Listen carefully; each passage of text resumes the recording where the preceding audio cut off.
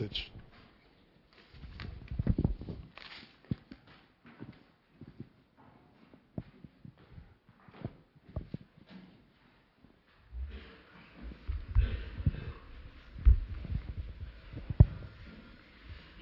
The reading is taken from the Gospel according to John, chapter 9, verses 1 to 12. You can find it on page 869 of the Pew Bibles.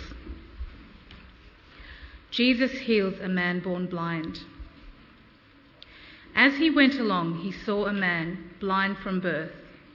His disciples asked him, "Rabbi, who sinned, this man or his parents, that he was born blind?" "Neither this man nor his parents sinned," said Jesus, "but this happened so that the works of God might be displayed in him. As long as it is day, we must do the works of him who sent me. Night is coming when no one can work. While I am in the world, I am the light of the world." After saying this, he spit on the ground, made some mud with the saliva and put it on the man's eyes. "Go," he told him, "wash in the pool of Siloam." This word means sent. So the man went and washed and came home seeing.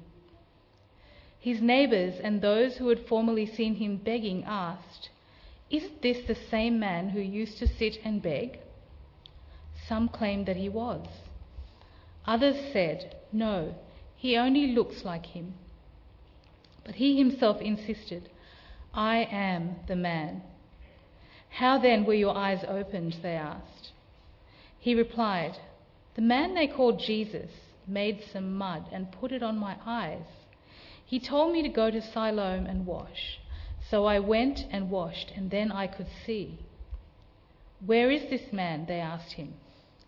"I don't know," he said.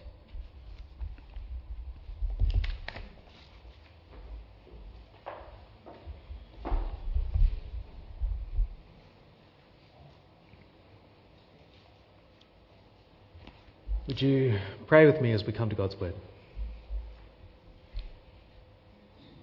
Father, we thank you for this Word that was being preserved for us in this Gospel. We thank you for your Spirit who opens eyes, and we pray even this morning that you'd help us to see. It's in Jesus' name. Amen. So there's this common myth that you might have heard about people who are blind, that because of their impairment, that a lot of their other faculties sharpen as if to make up for it. And I say it's a myth because it's not like you actually develop super hearing or a super sense of touch because you can't see. It's more, I think, that you end up making more and paying more attention and focus to the other normal faculties that you have, because that's what you've got. That's what you have to rely on. And your brain ends up focusing on whatever signals get through. In a story that Ruby just read for us, John chapter 9, the blind man is able to focus on this very clear signal that's gotten through to him. He might not have been able to see. We'll look at the rest of the chapter. It's 41 verses, so we asked Ruby not to read the whole thing because we'll be going through it. But as you go through this chapter, you realise he might not have been able to see very well at all. And he didn't know all the details about everything. He didn't know much about Jesus. But this blind man is able to hone in on Jesus with the perception that many of the sighted people in this chapter seem to miss, amidst all the different noise and the clatter that's going on. So one of the things that you see in this story are the different ways that people are reacting to Jesus, whether it's the disciples, whether it's the Pharisees, or this blind man. I suppose it's a bit unfair to keep talking about this man as being the blind man, as if that's what defines him. His particular disability was certainly, in the eyes of almost everyone in this story, as they talk about him, that's the stereotype. That's how they understand him. They know him as a blind guy who begs on that corner. But maybe it'd be just as appropriate to label him as not just the blind man, but the believing man. Because in the story, that's what ends up really defining him. It's his belief, not so much his impairment. But we're getting ahead of ourselves here. Let's start at the beginning. the start of chapter 9, where Jesus and his group of disciples are out for a walk. And the disciples, they spot someone along the way as they're walking, which sparks a bit of a theological doctrine question for them. Verse 1. Chapter 9, verse 1 in John. As Jesus went along, he saw a man blind from birth. And his disciples asked him, "Rabbi, who sinned, this man or his parents, that he was born blind?" See, they see this poor bloke, and Jesus' religiously switched on disciples, they move the topic of conversation onto a theoretical discussion of sin and consequences. And they use Jesus as a kind of resident expert when it comes to this sort of thing, all things religious. And the disciples, they seem to be coming from a worldview where justice, they see this connection between bad things that happen to someone and some sin that they've done, that God might be punishing them for something that they or their parents might have done. So this man's born blind, and there's an assumption beneath what they're saying, just under the surface, that maybe he or his family have done something to deserve it, in some sort of divine or cosmic karma kind of way, tit for tat. Now, Jesus doesn't actually deny the possibility that their way of looking at the world is true in general. He doesn't confirm it either. Instead, what he does is breaks them out of their simplistic way of looking at how God relates to his world. They might have assumed that, well, God sets the rules, and if you break the rules, then he'll punish you. Either that, or he's set up the universe so that that's what happens. Or he's personally involved in thinking of ways to mess with people if you step out of line. That's what's behind what the disciples are saying in verse 2. But what Jesus introduces them to is the possibility that God might just actually be personally involved in bringing light into a dark world in specific and personal ways. And he does things so that people would see and acknowledge God and his works, that he's doing for their good and for his glory. Do you see how Jesus talks about the work that God's given him to do in verse 3? Jesus answers them, "Neither this man nor his parents sinned," said Jesus, "but this happens so that the works of God might be displayed in him. As long as it is day, we must do the work of him who sent me. Night is coming when no one can work, but while I'm in the world, I am the light of the world." Now, Jesus has been very clear that the kingdom of God is near in him. And the work that God's given Jesus to do while he's here is to bring light in the darkness. Not to sweep out all the rubbish and bring swift judgment. Jesus is here to bring light. Right from the beginning in John's Gospel, if you remember how it starts, John chapter 1 says, John chapter 1 verse 4, we read, "In Jesus was life, and that life was the light of all mankind. The light shines in the darkness, and the darkness has not overcome it." And then down to verse 9, "The true light that gives light to everyone was coming into the world.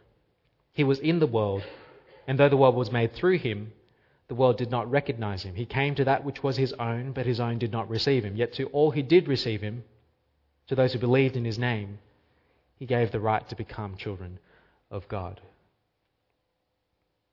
And in this case, which we're about to see, Jesus is bringing light, quite literally, to a man who's never been able to see, restoring his sight.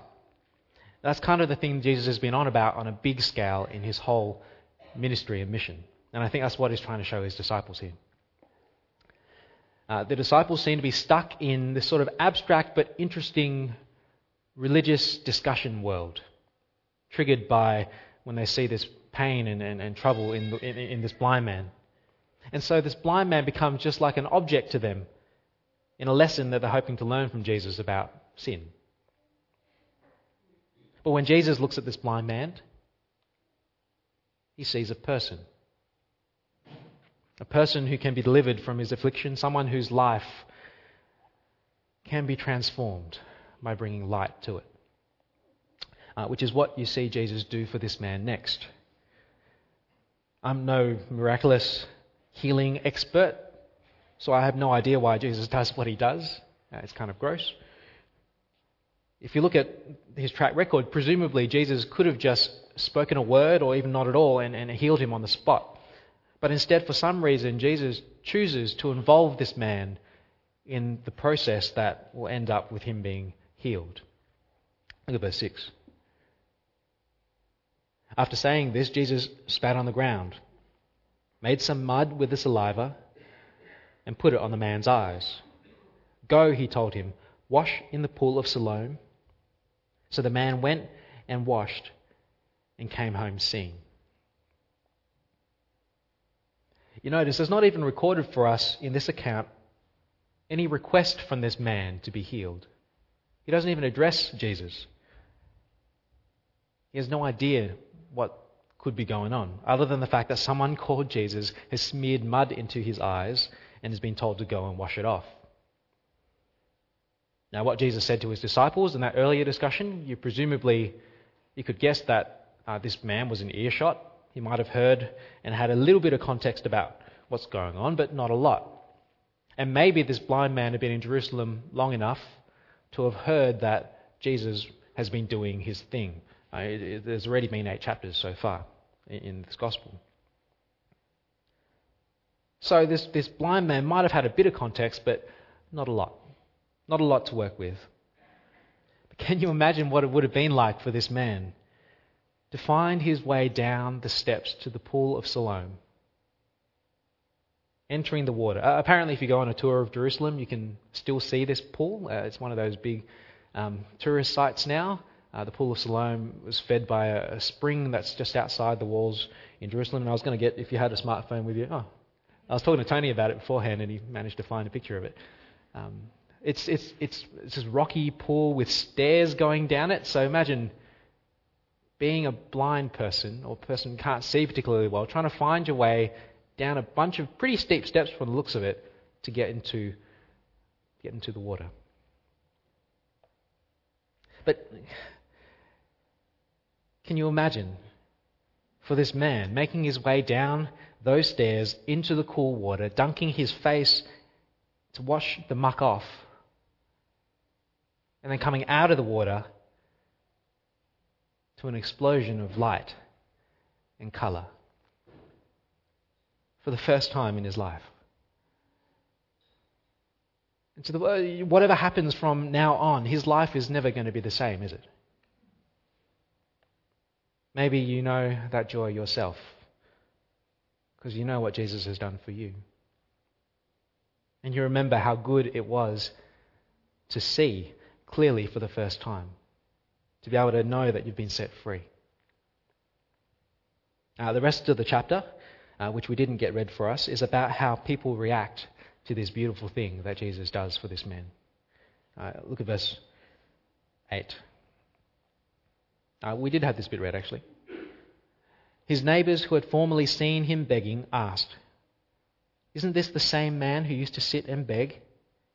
Some claimed that he was. Others said, "No, he only looks like him." But he himself insisted, "I am the man." "How then were your eyes opened?" they asked. He replied, "The man they called Jesus made some mud, put it in my eyes, told me to go to Siloam and wash. So I went, washed, and then I could see." "Where is this man?" they asked him. I don't know, he said. All the miracles are amazing, I think. That's just the nature of what Jesus does.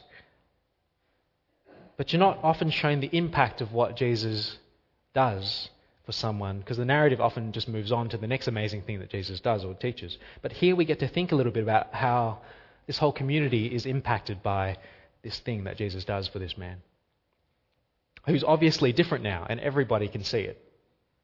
This thing that's happened is so incredible, you get the sense that people's brains are still catching up with the reality that they're seeing. And in the lag, they don't know what to think. There's this guy who everyone recognizes as being that blind beggar, the son of so-and-so, jumping up and down, now saying, I can see.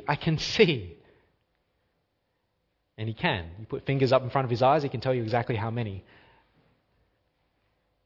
But some are skeptical. They're saying, are you sure that you're you? Maybe you just look like you. And he's saying, no, it really is me. Jesus put some mud in my eye, told me to wash, and now I can see. And verse 12 is probably the dumbest question in the whole chapter, because they ask, where is Jesus? And the guy says, how am I supposed to know? Remember, I was the blind guy. How did I see where? And this incredible story continues to unfold. People are getting very excited, as you would be. And they bring this healed man to the religious leaders, because Jesus is nowhere to be found. So let's bring him to the Pharisees, because they know how to have a good time. Verse 13. They brought to the Pharisees the man who had been blind. Now, the day on which Jesus had made the mud and opened the man's eyes was a Sabbath. Therefore the Pharisees also asked him how he received his sight. He put mud on my eyes, the man replied. I washed, and now I see. Some of the Pharisees said, this man is not from God, for he does not keep the Sabbath. But others asked, how can a sinner perform such signs? So they were divided. Then they turned again to the blind man. What have you to say about him? It was your eyes he opened. And the man replied, he is a prophet. He's a prophet. He's someone from God, someone who speaks for God, who does the things that God enables. And the proof? Well, he's just done a miracle, hasn't he? The formerly blind man and half the Pharisees respond the way that you're supposed to when you see a sign like this. It authenticates the person doing them, and you're supposed to want to listen to what they're on about. But the other half, the doubters, continue to doubt until verse 18. Verse 18, they still did not believe that he had been blind and had received sight until they sent for the man's parents.